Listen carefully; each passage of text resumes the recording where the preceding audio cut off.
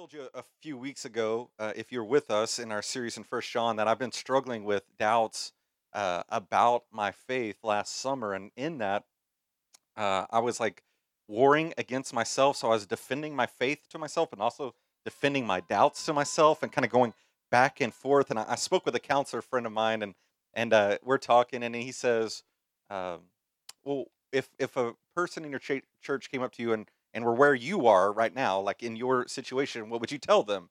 And I started thinking, and I felt a little uh, stuck, like I had no words. I started thinking about like apologetics, and so I started thinking about, all right, how could what would I argue with them? What would I try to present to them?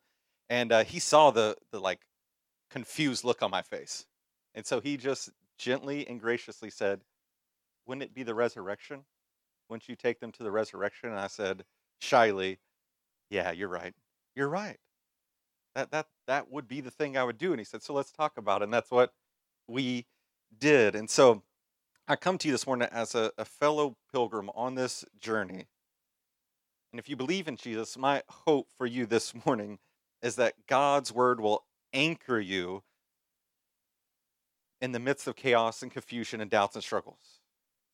And if you feel lost in doubt, or you feel like you're being tempted to walk away from Jesus, I want this morning for the resurrection of Jesus to solidify your faith to him, to anchor you to God, that his commitment to you in the resurrection would then reinforce, like steel beams in your soul, your commitment to him.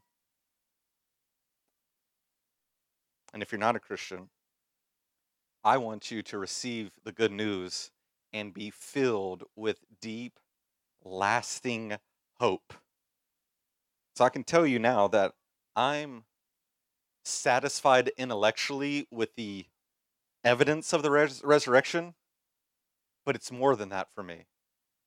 Tim Keller has said that religious people find God useful, but genuine Christians find God beautiful, and the resurrection is compelling and beautiful.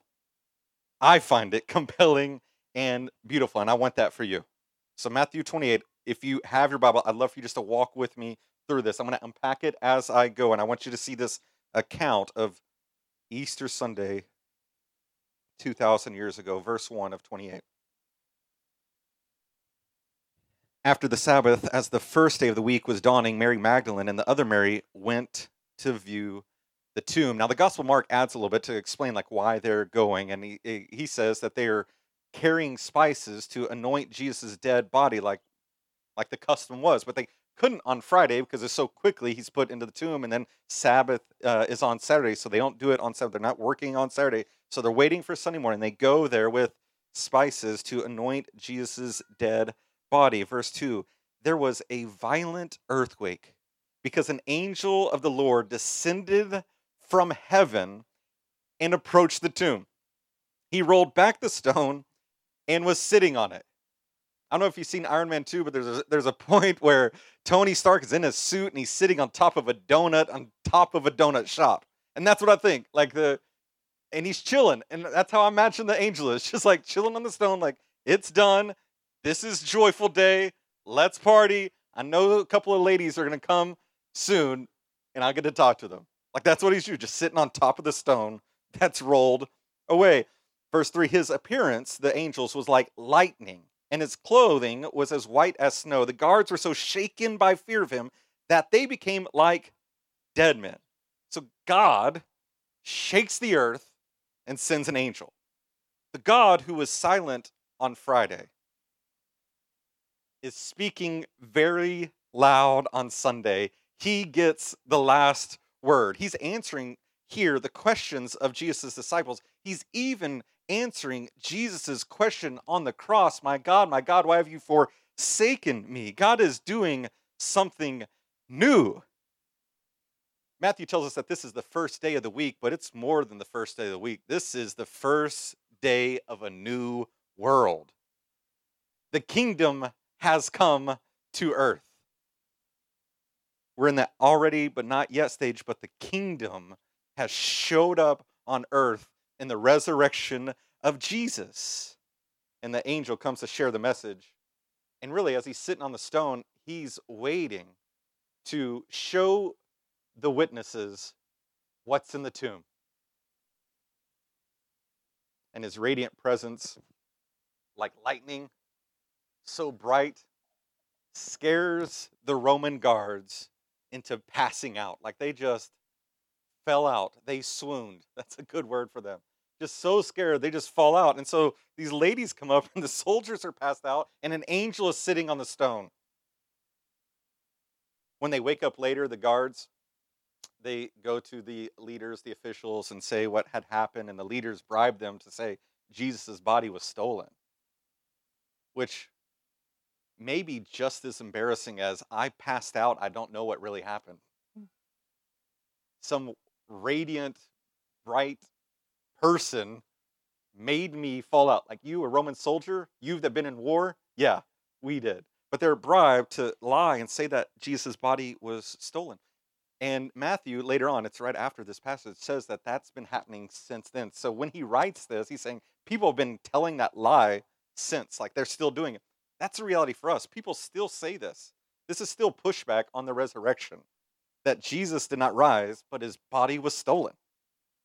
But that means, if that's true, if like that's what you're actually going to hold on to, if that's the objection that you're going to hold on to push back against the reality of Jesus' resurrection, you know what that means? That means all the Roman guards all fell asleep, all at the same time, while the stone was rolled away, while his body was carried off. But if it was stolen, so even that, like that just doesn't make sense. They all fell asleep through the night? No. But even if it was stolen, like how do you account for his body returning to vibrant, triumphant life? Or I'll say it this way, if the disciples stole the body of Jesus, then why lie for 40 years and die for a lie? Why be martyred for a lie? This is my favorite quote. It's from Charles Colson. If you know Charles Colson, he was involved in Watergate with President Nixon. If you're younger than me, read a social studies book once in your life, okay? I'm just kidding. I'll just tell you, it's epic scandal. But this is what he says. And he says it so uh, dogmatically. I know the resurrection is a fact, and Watergate proved it to me. How? Because 12 men testified they had seen Jesus raised from the dead. Then they proclaimed that truth for 40 years, never once denying it. Everyone was beaten, tortured, stoned, and put in prison. They would have not endured that if it weren't true. Watergate embroiled 12 of the most powerful men in the world, and they couldn't keep a lie for 3 weeks. You're telling me 12 apostles could keep a lie for 40 years? Absolutely impossible. Jesus' body wasn't stolen. Jesus' body came back to life. The resurrection is history. I mean, the theme of resurrection is even embedded. Like we can see it right now. The theme of resurrection is embedded in our seasons. In autumn, the leaves fall. In winter, trees and grass and flowers die. But in the spring, they resurrect. They resurrect. The resurrection is the history of the world, the start of a new world. That's what the angel proclaims. So see it in verse 5. This is what he tells them. The angel told the women, don't be afraid, because I know you are looking for Jesus, who was crucified. So this messenger from God is not saying his body was stolen. He's saying, no, he was dead. He was crucified, buried. But look at verse 6. He's not here. He's not here. Why? For he is risen, just as he said. Come and see the place where he lay. Then go quickly and tell his disciples, he is risen from the dead, and indeed he is going ahead of you to Galilee. You will see him there. Listen, I have told you. Jesus was buried after his crucifixion. He was risen. And the reality is, he tells them, you will see Jesus. You won't just have the evidence of an empty tomb. You'll have the evidence of Jesus in the flesh. Now, on Good Friday, 2 days ago, I told you that Jesus' death was substitutionary. Instead of Barabbas, the insurrectionist, being crucified, Jesus is. And Barabbas, the murderer, the guilty one, is set free. And that's us. We're all Barabbas. The gospel is the good news of substitution. Because the truth is, we're all Barabbas. We're all guilty. We're in prison to our sinful desires, in prison to what the Bible says in Ephesians 2 is under the domain of darkness, under the prince of the power of air. We're in prison to our sin, and we're in prison to the devil, and we're in prison to the fear of death. We deserve to be judged and punished for our insurrection. You're like, no, not my insurrection. I'm not Barnabas. I didn't try to overthrow anything. Yes, we've all, in our sin and in our sinful nature, we've all tried to overthrow God and supplant him as the one who sits on the throne, that we should be in his place. We should be the Lord of the world. We should be the one who gets to say what we do and what's right and what's good and what's wrong and when can I do this, and I can do whatever I want when I want all the time. That's what we want. We're insurrectionists. So we deserve punishment for our cosmic treason. Like, we're passionate zealots fighting for our autonomy against God. And we're heading to be judged. Not like Friday, not by Pilate, not by a mob, but by God Almighty. We will stand before him and hear his verdict on our life. Guilty. Guilty. Guilty. Is there an appeal process? No. It's done. Final. Guilty. Which means what we all need is a substitute. Jesus in your place. Kids, if you're here on Friday, can you do it again? What is substitution? Jesus in my place. One more time. What is it? That's what we're talking about. You will not go free unless someone pays the penalty you have accrued. And this is God's rescue plan, to substitute himself for you, to forgive you and wash you clean of your guilt and shame. Isaiah 53 reveals substitution in a prophecy, and it says that Jesus will be pierced for our rebellion. He'll be crushed for our iniquities. We will be wounded. We will be healed by his wounds, punished for our sin. Although he was the only righteous, innocent man to ever live, he was counted among the rebels to save the rebels. So substitution equals Jesus in my place, but Isaiah doesn't finish there. It adds this in verse 11 of Isaiah 53. After his anguish, he will see light and be satisfied. Jesus, the prophecy is, after he dies for rebels in their place, he will see the light and be satisfied, meaning the Father accepts Jesus's perfect sacrifice for you in your place and vindicates Jesus by rising him from the grave and pronouncing with this resurrection, this is the world's true Lord, Jesus. Now, in that, I have heard another regular pushback to the resurrection. And it comes down to these women witnessing Jesus and others witnessing Jesus. And it's that people say that the witnesses of Jesus' resurrection all hallucinated his resurrection. Like they so desired for him to be resurrected that they projected it, made it up, and all had this same hallucination. One problem with that is the disciples didn't expect him to be resurrected. Like, they still don't get it on Sunday morning, right? Like, they hadn't got it before his death. They haven't figured out now. They have to have someone like an angel reveal it to them. They thought of resurrection as the entire nation being resurrected at the end of days, not one man in the middle of history, as well as he appeared to multiple people multiple times, even 500 people at one time. That's what Paul tells us in 1 Corinthians 15. The reality is, hallucinations are an individual experience, not a public one. Lee Strobel, I was going to make a Burning Man reference right there. I'm not going to do that. I've never been, but I was going to try. I'll just acknowledge it was terrible. Should have just kept it to myself. The investigative journalist Lee Strobel, he wrote this. I went to a psychologist friend and said if 500 people claimed to see Jesus after he died, it was just a hallucination. His friend said hallucinations are an individual event. He said if 500 people have the same hallucination, that's a bigger miracle than the resurrection. The angel declared the truth. The disciples bore witness to it, and these two women listen to the angel and go to tell the other disciples. Quick note, you can't meet Jesus and not change. And you can't meet Jesus and not tell other people about Jesus. But look at verse 8. Departing quickly from the tomb with fear and great joy. Wow. If you want a good, concise definition of what it is to have the fear of the Lord, that phrase from the Old Testament, that's it right there.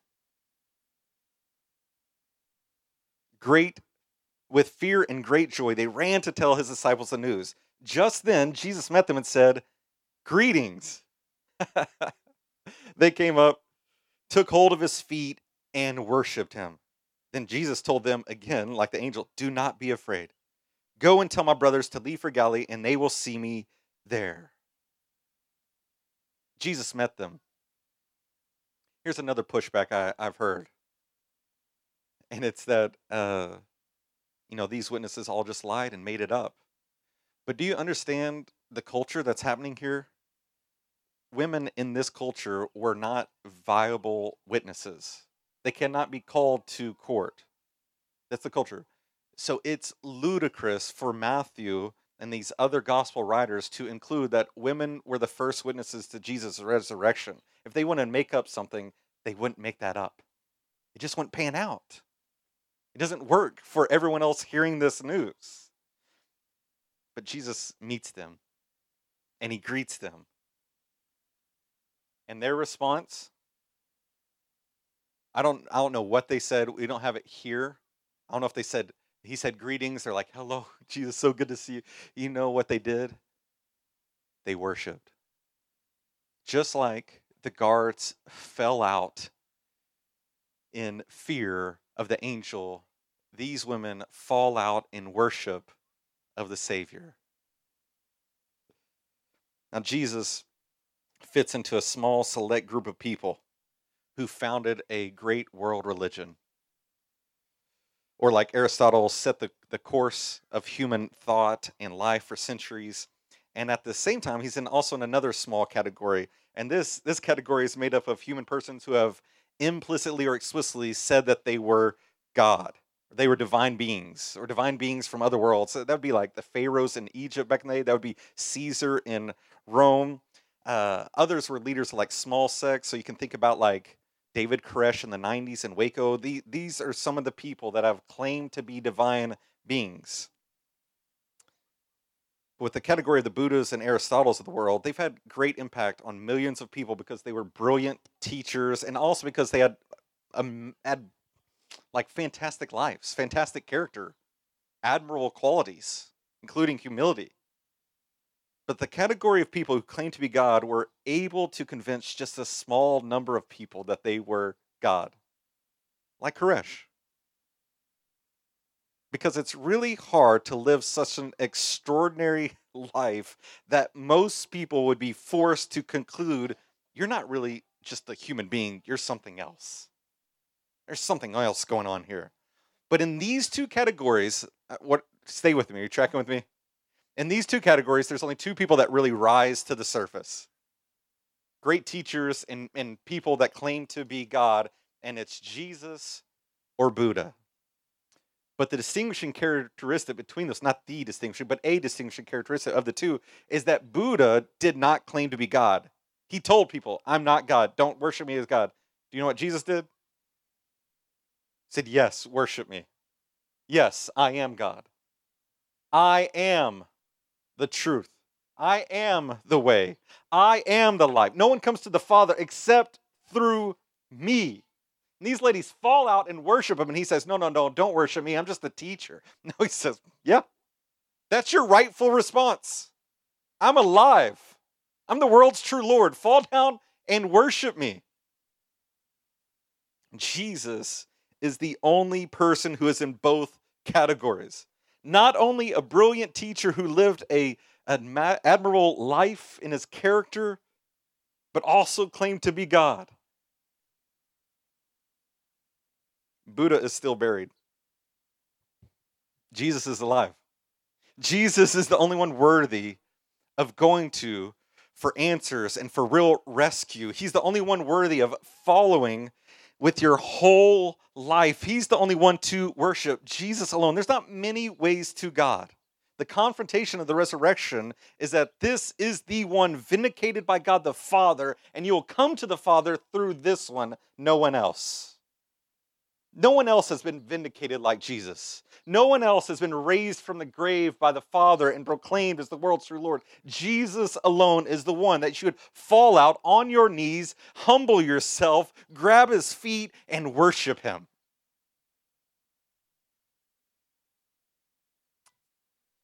There's only one way to God. There's not many. But this way is not a rule to follow, it's a person to believe in. A person who changes your life and destiny, which just makes me think there's three startling truths connected to this that I want to share with you. Three. Number one, like if you're still pushing back in your heart, or if you have those doubts as a Christian, you're kind of wrestling with this, I want you to hear these three startling truths about Jesus' resurrection so that you would be solidified. No, he's the way. I'm going to commit to him. I'm not going to fall away. I'm not going to drift. I'm going to stay with Jesus for the rest of my life because he's staying with me.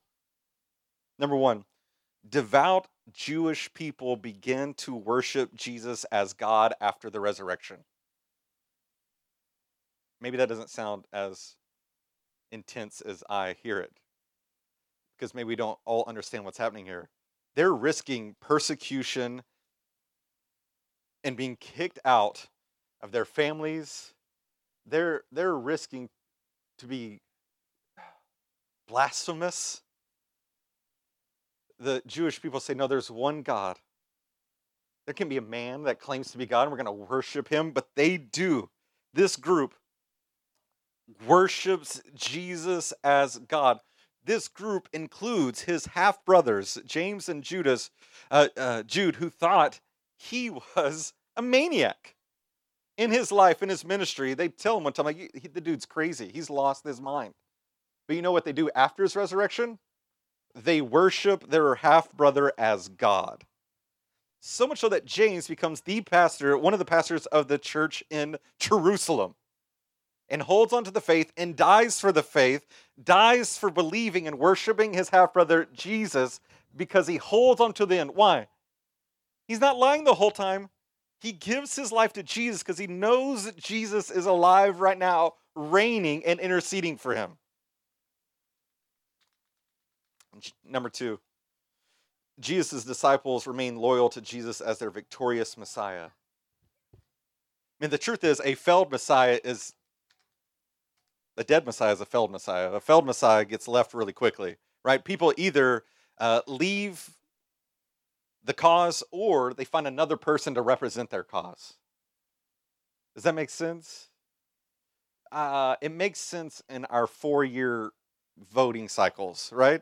When we all put our hope in one leader that's going to rescue America and make us the greatest nation again, and then they fell, and we're like, we don't talk about that person really much anymore.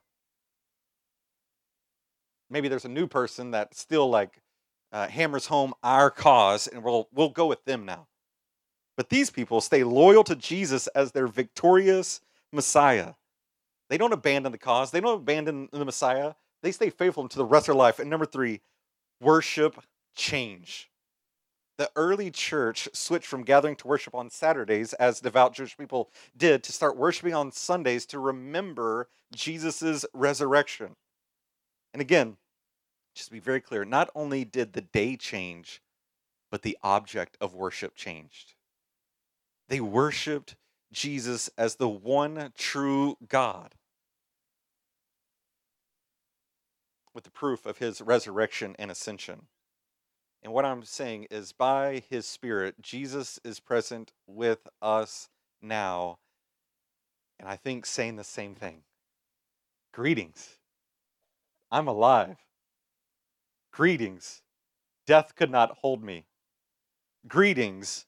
The Father has vindicated me as the world's true Lord. The question then, though, is what will your response be?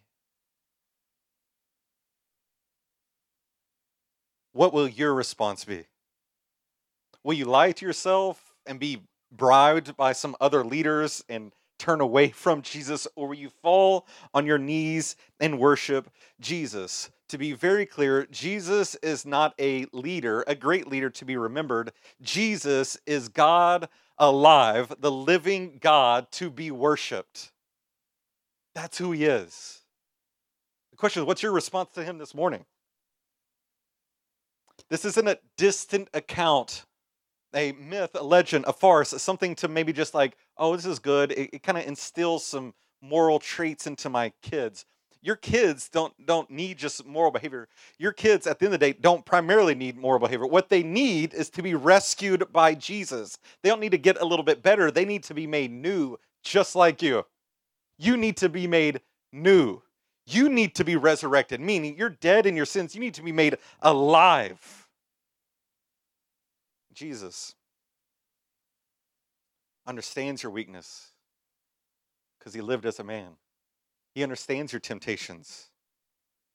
And he willingly became the sacrifice for our sin. And he powerfully rose from the grave to give you life, his very life. And he always lives to intercede for you. And if your objection is like, I don't need a god or a demigod to rescue me, I don't really need rescue. I'm good. I want my autonomy. If that's you, can I walk with you to the logical conclusion of that thought process? The logical conclusion of that thought process is that you're deprived of genuine hope.